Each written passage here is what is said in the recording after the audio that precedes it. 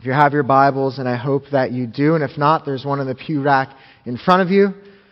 Turn to Colossians chapter 3 with me. Colossians chapter 3.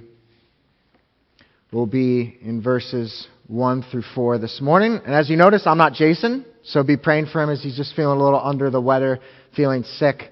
And I'm doing a standalone here, and we'll return to 2 Timothy next week. So Colossians chapter 3, page 984 if you're using one of the pew Bibles in front of you. And we'll be going through verses 1 through 4 this morning. Colossians 3, verses 1 through 4. This is the word of the Lord. If then you have been raised with Christ, seek the things that are above, where Christ is, seated at the right hand of God. Set your minds on things that are above, not on things that are on earth. For you have died, and your life is hidden with Christ in God. When Christ, who is your life, appears, then you also will appear with Him in glory. This is the word of the living God. May we not leave without being changed. So as you just heard, the Greece team arrived on Saturday in Greece. Adam and I both didn't know that because we heard from John or anyone else, but because all of you apparently know and throw it on Facebook. So that's how we found out. And I want to use a little illustration as we think about that, all right? That plane that they were in, regardless of if they showed up or not, was going to take off. The people there were going to get the benefits of lots of leg room and wonderful cuisine. As we know, that's not true. And they were going to land and arrive in Athens, Greece, regardless if the Greece team showed up or not. The way you know if they showed up there is by asking the pivotal question, did they get in the plane? Did they get in the plane? And there's this glorious doctrine called the doctrine of our union with Christ. And please don't look into the illustration. I'm not trying to say Jesus is your pilot. What I'm trying to say here is the pivotal question we need to ask is, are we in Christ? Are we in Christ?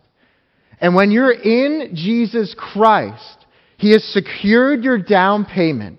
He is indwelling with you and empowering you and molding you more into the image of your Son, and you receive all of the benefits of His cross work and the guarantee that you will arrive with Him in glory when He comes again and live with Him forever. But all of that pivots on if we are in Christ. So what I want us to understand today in the midst of this life is I want us to see and understand the work of Jesus in the past, present, and future. You could throw this up as a main point. Understanding the work of Jesus in the past, present, and future will help us to see Jesus clearly and therefore follow hard after Him. So understanding the work of Jesus in the past, present, and future will help us to see Jesus clearly and follow hard after Him. And I'll kind of have 4 movements that I'll identify in this text, and I'll try to make those clear for you. And it regards all around His past, His present, His future work, and you'll see how His past work, what He accomplished at Calvary, fuels this command that Paul gives, and then these present and future work that he lays out will help compel us to continue to follow hard after Jesus. So here's my first point here, located in verse 1, and that is this. We are united with Christ as a new person. We are united with Christ as a new person because of what He accomplished in the past. We are united with Christ as a new person because of what He accomplished in the past. Look down with me at verse 1. Paul says, if then you have been raised with Christ. So we see this if word, and we might think that this is Paul kind of saying, all right, this is something you need to examine yourselves of. All of us as believers, 2 Corinthians 13:5 talks about how we are to test and examine ourselves to see if we are in the faith. All true believers do this. And the way that we do that is not by looking to our own efforts, but by looking back to the finished work of Christ and placing our faith in that. But I think the Greek and the way that this is communicated is something more definitive. That Paul knows he's speaking to brothers and sisters in Christ, and he wants them to possess assurance of their newfound identity in Jesus. So I think this could be translated as since. Since then, you have been raised with Christ. This is true of you, believer. You are trusting in Jesus. You have been raised with Christ. But what does this mean? And this goes back to this idea of our union with Christ, that we have been unified with Him in His work by the means of faith. Now, our old self, which Paul talks about further down, our old identity, all of us, when we are born into sin. The Bible describes us as those who are futile in our thinking, that we have foolish hearts that are darkened, that we have no desire to seek for God, that we are children of wrath, meaning that God's just anger and wrath is pointed on us because of our sin, and we are deserving of that. Titus describes us as hated by others and hating one another. But you have been raised with Christ, believer. You have been raised with Christ. When we encounter the living Jesus, everything about our status with God, our relationship with God, changes because of His finished work. Now, what does it mean to be raised with Christ, all right? I don't see you guys raising up right now, all right? You're here. So what does that actually mean? And we know that that's going to happen in the future. But what does it mean? Because he's saying that this is a present reality. It actually occurred in the past. Well, I want to kind of point our attention to Romans 6, 1 through 4. And you can turn there and keep your finger in Colossians if you'd like. Romans 6, 1 through 4. Because I think Paul really fleshes out this idea of our union with Christ and what it means for us to be raised with Christ. Paul in Romans 5 is talking all about the awesome grace of our Lord Jesus and how even though we have committed this atrocious sin against God, that as great as our sin is, His grace abounds all the more. And Paul is anticipating a question from the audience. He is anticipating that they may be asking, okay, Paul, well, since I have all this abounding grace, then that must mean I can live a life of sin and be totally cool. I got my get out of hell free card. I'm good before God because of His abounding grace. And here's how Paul responds to that possible rebuttal in Romans 6, verse 1. What shall we say then? Are we to continue in sin, meaning living in sin, that grace may abound? He says, by no means. How can we who died to sin still live in it? Do you not know that all of us who have been baptized or immersed into Christ Jesus were baptized or immersed into His death? So in a symbolic sense, when we place our faith in Jesus Christ, we have died with Him. And then we also see we've been raised with Him in verse 4. We were buried therefore with Him by baptism into death, in order that just as Christ was raised from the dead by the glory of the Father, we too might walk in newness of life. When we celebrate baptism, we're celebrating a symbol of what has inwardly happened in our heart through our trust in Jesus. Our union with Christ. We are symbolizing that when we trust in Jesus, we have died with Him, our old self that hated God, that did not want to seek Him whatsoever, and was a child of wrath, was buried with Christ by His atoning sacrifice. We were buried, that old self was buried with Him, and He has raised us up as a new self, as one who is no longer a children of wrath, but a child of grace. Looked at just as God sees His beloved Son, we are looked at in that light, so that we can be welcomed as a precious son, as a precious daughter before our King. This is this idea that Paul wants us to understand of our union with Christ, that we've been raised with Christ and we are a new person as a result. And what we clearly see here is that our union with Christ brings total transformation in our lives as well. Our affections, our desires, our ambitions in life are totally switched from ourself outwardly to King Jesus. And that's what we see here in verses 1 through 2, which brings me to my second point. So this past work brings me to my second point, and that is this. Our union with Christ enables and compels us to follow hard after Him. Our union with Christ enables and compels us to follow hard after Him. Look down at verse 1 again. Since then, if then you have been raised with Christ, here's a command now, seek the things that are above, where Christ is seated at the right hand of God.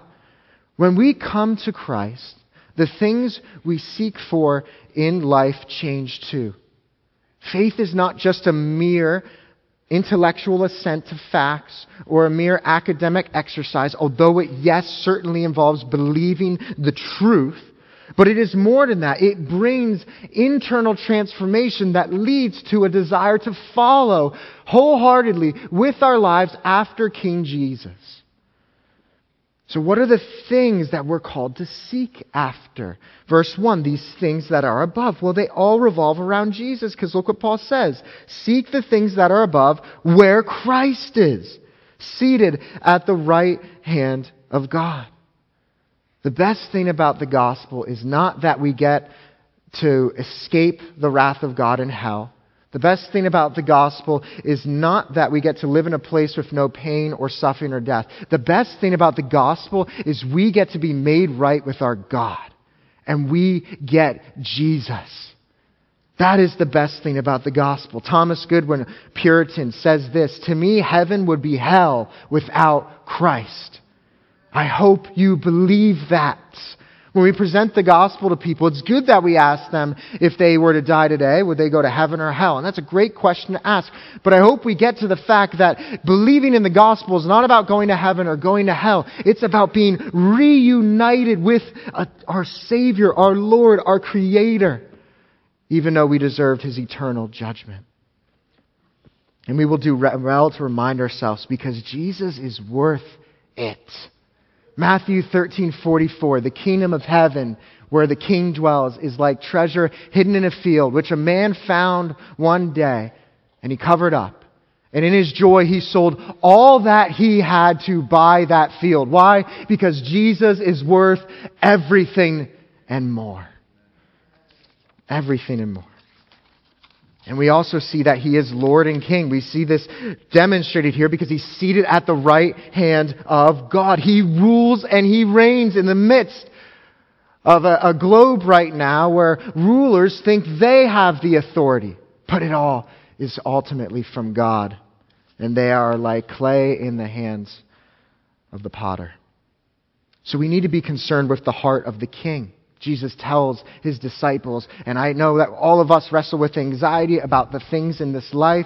He knows that they're even worried about the simple things like food and clothing and shelter. And what He says is, seek the kingdom of God first and His righteousness, and all these things will be added to you. Meaning, I will provide everything necessary. You seek Me first, I'll provide everything necessary you need to continue to seek wholeheartedly after Me. So practically, what does it look like to seek the things that are above, to follow hard after Christ? And I think verse 2 gives us more substance to that. Here's what Paul says in verse 2. Set your minds on things that are above, not on things that are on earth. So we're seeing here that Paul is calling us to be active with our minds, with our thinking. This shows us that knowing truth is vitally important in our relationship with God. I love what Pastor Chris says. He says, you want to gaze up at Christ, you must first gaze down at His Word. Because His Word is what reveals to us the character and the greatness of God and the works of Christ and all of those benefits that come from being unified in Him. So I want to ask this question to you and to myself. Does intentional meditation of the Word of God take priority in our lives? Does intentional meditation, study, spending time with the Lord and His Word take priority in your life? I want you to think on that. We're going to come back to it. I want to point out here something that Shai Linne says, Christian hip-hop artist, highly recommend.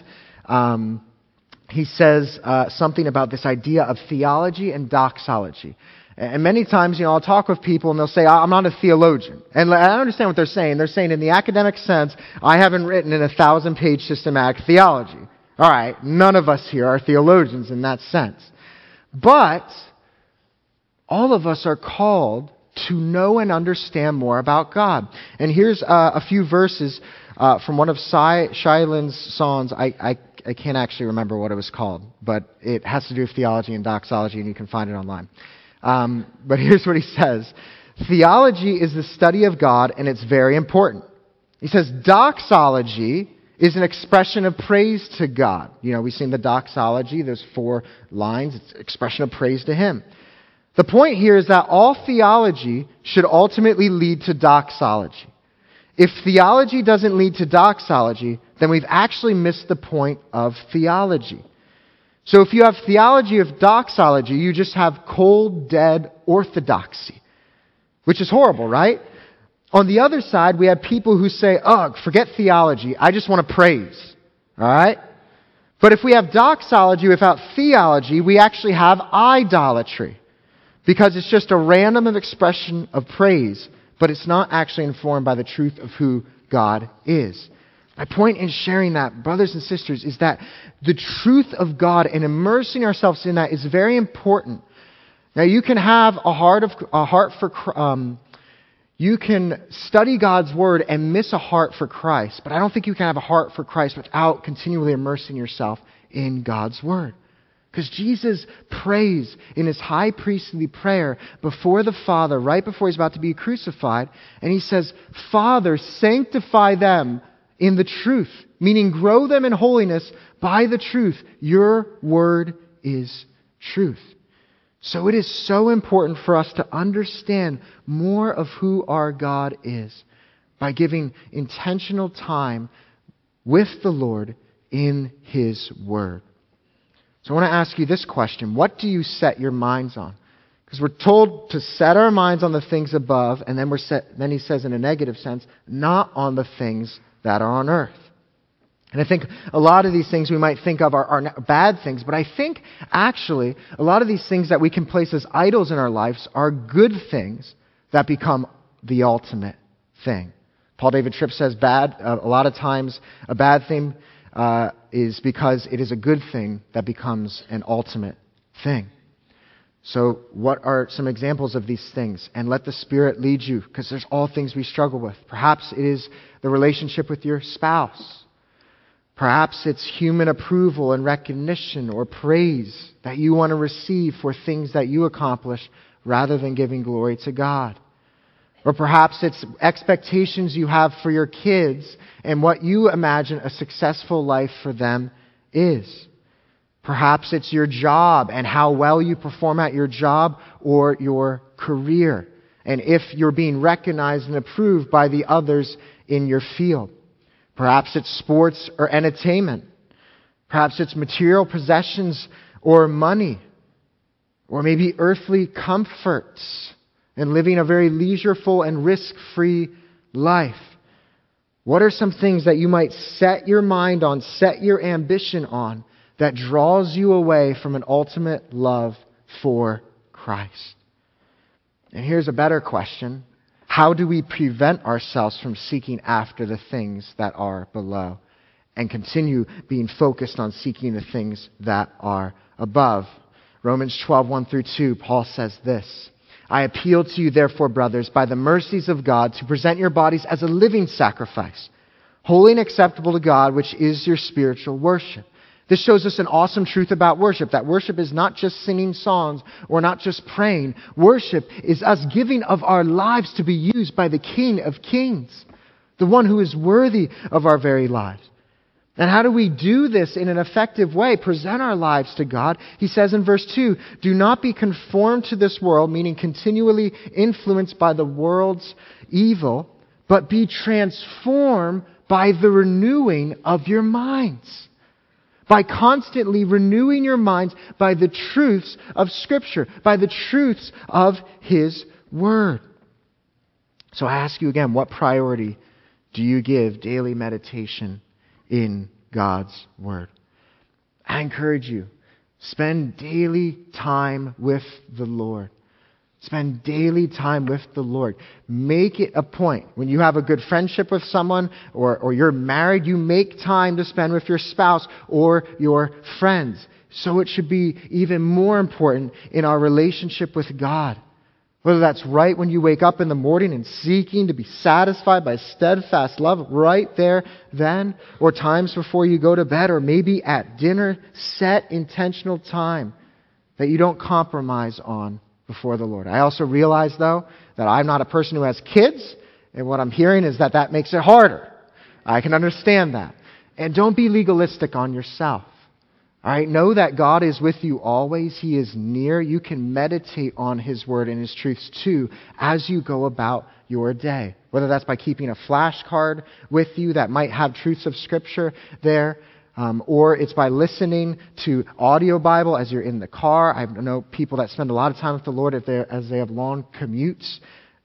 Don't be legalistic about this either, all right? I know that I can go into this tendency where if I miss my time with the Lord in the morning, I throw myself in this spiritual timeout, and I act like God is angry with me and doesn't want me to pursue Him at all for the rest of the day because I missed the morning.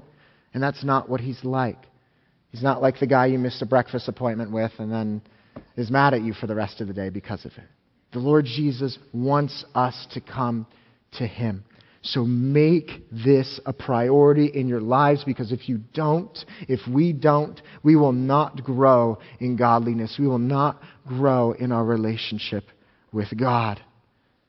And we will miss out on seeing Him exalted in our lives and through us. So our union with Christ enables and compels us to follow hard after Him. Now for my third point, what will encourage us to follow hard after Jesus as we do this is understanding His present and His future work. Understanding what He's doing right now and in the future. And here's my third point. Christ's present work keeps us secure in Him as we follow hard after Him. Christ's present work keeps us secure in Him as we follow hard after Him. Look at verse 3. For you have died. For you have died. Let me ask a question. How many of you guys struggle with sin? Okay. Some people didn't raise their hands, so I'll take it either you're perfect, but since that's unbiblical, that you're a liar. I'm sure if we were all honest, we struggle and wrestle and battle with sin in this life. But this is an encouraging note for us, that we're not defined anymore by the sin that we might still wrestle with in the flesh. We're defined by our newfound faith in Jesus and the fact that He has crucified our old self. We have died with Him. And that sin no longer has dominion over you, believer. You can have victory over it through the power of Jesus Christ and His atoning sacrifice. Romans 6:11, after Paul continues to expound on that wonderful passage that talked about our union with Christ that I referenced earlier, he says this, as a result of all of these truths, you must consider yourselves dead to sin and alive to God in Christ Jesus. Get people that will remind you of that as you battle with sin. People that will ask serious questions of you and take that sin seriously in your life, but will also, in the midst of taking that sin seriously, point you to the reality of your union with Christ. That sin does not have dominion over you because Christ is in you. This is a present reality for us. So as we follow hard after King Jesus, know that there are no earthly schemes or rituals that will help you in your battle and struggle against sin. Paul, in the previous chapter, talks about how many of the people of Colossae were being influenced by some of these different things, asceticism being one example, and asceticism essentially physically beating yourself when you fall as a way to stop the indulgences of the flesh. But what Paul says is they have no value of doing that because it's a heart issue. So know that if there is anything that you're following after, whether it's something that's legalism and setting certain things for yourself, that it's good for us to as Jesus says, to take one of our eyes out, meaning take preventative measures But if we're not rooting that in our relationship with Christ, if we're not constantly going back to Him and depending on Him, anything else we do to battle sin will be useless. Because only through the power of Christ can we do that.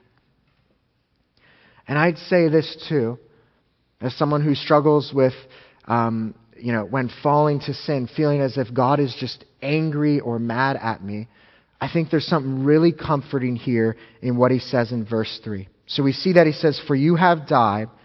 What else does he say? And he says, "Your life is hidden with Christ in God." I'm going to flesh this out a bit. What does it mean for our lives to be hidden with Christ in God? Well, to be clear on what it doesn't mean that you won't go through physical suffering or emotional suffering in this life. We're told by Jesus, through Paul in Philippians 1, that it has not only been granted that we believe in Him, but that we also suffer for His sake. Part of union with Christ means that we also identify in His sufferings as well. It also does not mean that we can't be harmed by others in a physical sense. When Paul is speaking to Timothy, we'll cover this in a few weeks, you'll see that he tells him all who desire to live a godly life in Christ Jesus will be persecuted. Because in Ephesus at the time, in the tyranny of Rome, anyone that desired to live as a faithful Christian was going to experience some form of persecution. So it doesn't mean those things, but here's what it does mean. It means, brother and sister, no one can snatch you out of the hands of King Jesus. No one can snatch you out of His hands. He is greater than all.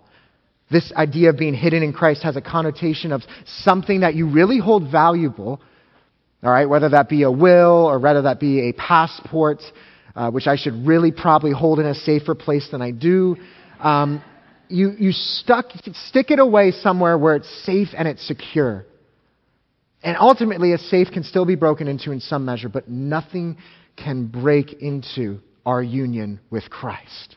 Nothing. Look what Paul says in Romans 8:38 through 39. He says, "I am sure that neither death nor life, nor angels nor rulers, nor things present nor things to come, nor powers, nor height, nor depth, nor anything else," insert it, fill in the blank, "in all creation will be able to separate us from the love of God in Christ Jesus our Lord." Our relationship is secure in Him. And this doesn't lead us to live as that person in Romans 6 might be saying, "Oh, I continue to live in sin," but it compels us to follow hard after Him. And I know some of you guys are going through cancer. Some of you have marriages that are under attack and are struggling right now. Some of you who are godly are trying to teach your kids in the way they should go, and they seem to just be wayward and following after their own devices. Some of us may be having struggles at work with coworkers. The list could go on and on. You can fill that in with what you're going through. You might be feeling under attack from the devil or discouraged because of what we're wrestling through. And I want to encourage you, Christ is near to you in that. Christ is near to you in that. I think also implied here with our lives being hidden with Christ is that the heart of Christ towards you is gentle and it is lowly. I just read through the book, Gentle and Lowly, and it was such a profound book that helped reorient that. Many times I can think like God is wagging His finger at me or is hitting me on the wrist when I fall and struggle with sin. And to be clear, He does hate sin. But when we draw near to Him with that sin, He is so near to us. He died for it. He paid the price already. There's nothing to be afraid of from King Jesus if you're in Him.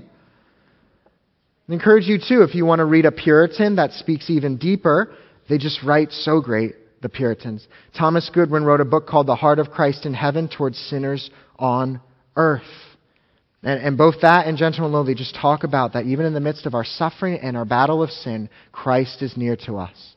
So brother or sister, if you are battling sin and you're feeling discouraged right now, I just want to point you to a scriptural example. In Luke chapter 5, Peter and some of the other disciples who were yet to be called were in the boat.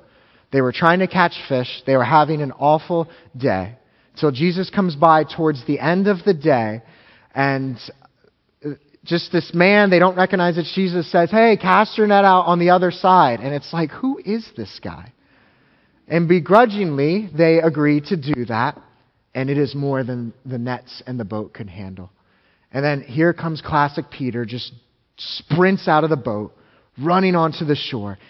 And a really just unexpected way of responding. He thought he might hug him or something. He falls flat on his face, on his knees, and he says to Jesus, "Woe is me, depart from me, for I am a sinful man." And he recognizes exactly who he's in the presence of, the Holy One of God, the Messiah. And Jesus responds so gently, "Do not be afraid, for I will make you a fisher of man." Jesus doesn't cast him aside in the midst of his sin. Peter is honest about it. He confesses it. We know that Peter will continue to struggle. And yet Jesus is so near and gentle with him. Be encouraged, believer, as you wrestle with sin and as you're honest with God about it and honest to others in your life that are close, that he is near to you. And if you're in the midst of some type of suffering that's not a result of sin, know that the Lord is near to the brokenhearted and he saves the crushed in spirit. And we need to be reminded of this. So I'd encourage you, if you don't have close people in your life that are going to be with you in that, find those people. Pray to God for those people. We need to be reminded of this reality. So not only do we have the comfort of knowing we are secure in Jesus as we follow hard after him, but we have hope in the reality that we will one day see him and reign with him, and it will all be worth it. This is my last point here. Christ's future work gives us hope that following hard after him is exceedingly worth it. Christ's future work gives us hope that following hard after him is exceedingly worth it. Look with me at verse 4. When Christ, who is your life. I love that statement. When Christ, who is your life, appears, then you also will appear with him in glory. When Christ, who is your life. My brothers and sisters, Christianity is not a killjoy. It is the source to real joy that is only found in the King of Kings and the Lord of Lords, the fountain of living waters, the one who came to the woman at the well and said, "You're looking for water that is not going to satisfy. You'll be thirsty again, but I will give you living water where you will never have to thirst again." There is no greater joy than King Jesus. Do you get thrilled about him? Are you alive to him? Psalm 73 verse 25 talks about Asaph and his journey through watching the wicked, struggling with watching them as they're prospering and doing well. And he's over here following God, and he's not in the same status as they are. And he wonders if his following over Yahweh has been in vain. Then it says that he took time to sit down, meditate on God, and then he realized their end versus his end because he had faith in Yahweh. And he said this in Psalm 73, "Whom have I in heaven but you? And there is nothing on earth that I desire besides you." It's not just something that we look off into the future and be like, well, that'll be great when it happens, but this sucks right now. No, what it means is that Christ is greater than anything on this earth now. And he is able to satisfy us in this life. Do you guys find it hard to follow after Jesus? Anyone? Come on. Any more liars? No, just kidding. A good illustration, and I shared this at Fernando's send-off, and I think it just works really well. So a lot of you know it. We were at Yosemite National Park in 2020, and we were going on this hike. We wanted to do the El Capitan hike. We were talking about it all week. It's an 18-mile hike. I tell people 20, and the reason I do is because we got off the path a little bit, and I think it ended up being 20, and 20 sounds better than 18, so... but technically, if you follow the path, it's an 18-mile hike. Still very challenging and awful. And we get like a mile or two in. I don't know why, but I just thought I was like Superman, and I'm like booking it. And Fernando's like, "Oh my gosh, this is going to be awful for Alex." And it was terrible after 2 miles. I was struggling. Then I hit like second wind after another 3 miles, and then we booked it. And we got to a crossroads, to a point where it was 2 miles away from the top of El Capitan, or it was 0.1 miles away from a different overlook. And we had just passed people, and it was like 3 in the afternoon. It was in November. It gets dark by like 5. It already took us 5 hours to get up there, and it was icy and snowy. It would have been awful going down. It was awful going down, but in the present reality. And Fernando's like, we could go back, or we could go to this overlook and then go back. And I was like, you know what? No. We came all the way here to go to top of El Capitan. We are going to do it. And then he knew that was a grave mistake for me. We go 2 miles, we get to the top, it's beautiful, it's wonderful. If you want to see pictures, I'll show you them. Then we come back, and oh my goodness, heat exhaustion, absolutely terrible. I was gassed, and I'm whining and complaining. I feel nauseous. I think I slipped like 10 times on the ice coming down. I was moaning. It was terrible. I was totally wiped out. And Fernando, in a very untimely way, teaches me a life lesson. He says, Alex, good things don't come easy. And I said, shut up, Fernando. It's like, dude, not the time. But then as I got down and we finished the hike and I ate food, we talked about that some more. And we were talking about how we both feel this calling to go into missions. And we had just done the Chad survey trip a few months back. And just the reality, following Jesus is not easy, guys. But it is so exceedingly worth it. That El Capitan hike was worth it. It was amazing. Probably the favorite hike I've ever done. Following Jesus is worth it. Following Jesus is worth it. Jesus says this. He doesn't hide this from us, that it's going to be hard. He says this, whoever would seek to gain his life, meaning you want to gain popularity, recognition, you want to gain security and comfort from the pleasures of this world, go ahead. You're going to lose it. But whoever loses his life for my sake will save it, will find it. Will find it. And it is also worth it because, 1, we get the greatest treasure in the universe, but 2, when Christ who is your life appears, here's the promise, then you also will appear with him in glory. You will appear with him in glory. So my brother or sister, whatever you're suffering with right now, whatever you're battling against, know this. Following hard after Jesus in the midst of that is worth it. And one day, when you're face to face with Christ, those things will not matter because you'll be beholding him. And that's the best part of the Christian life is this glorious reality that one day in glory, as he says here in verse 4, we will see God face to face. Not as those who have to be afraid of him because we stand justly condemned because of our sin, but as a beloved child of God who will be able to enjoy him and worship him and embrace in his love forever and ever. Remind yourself of that, believer, and have people that will remind you as you go through this tough journey in life that your union with Christ means you have a guarantee of seeing him again when he appears.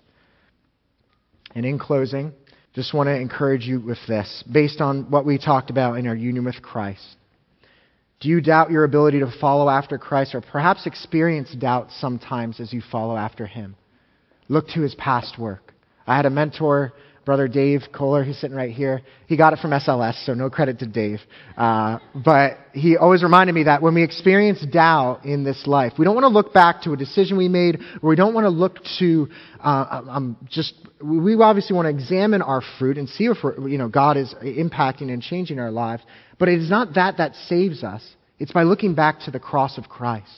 By looking at the fact that he died, was buried, is risen. And when we trust in him, our salvation is secure in him.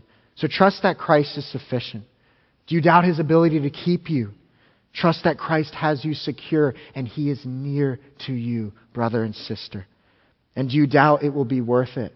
Trust that Christ is worthy in this life and our eternal and joy-filled abode is secure in him through our union with Christ when he comes again.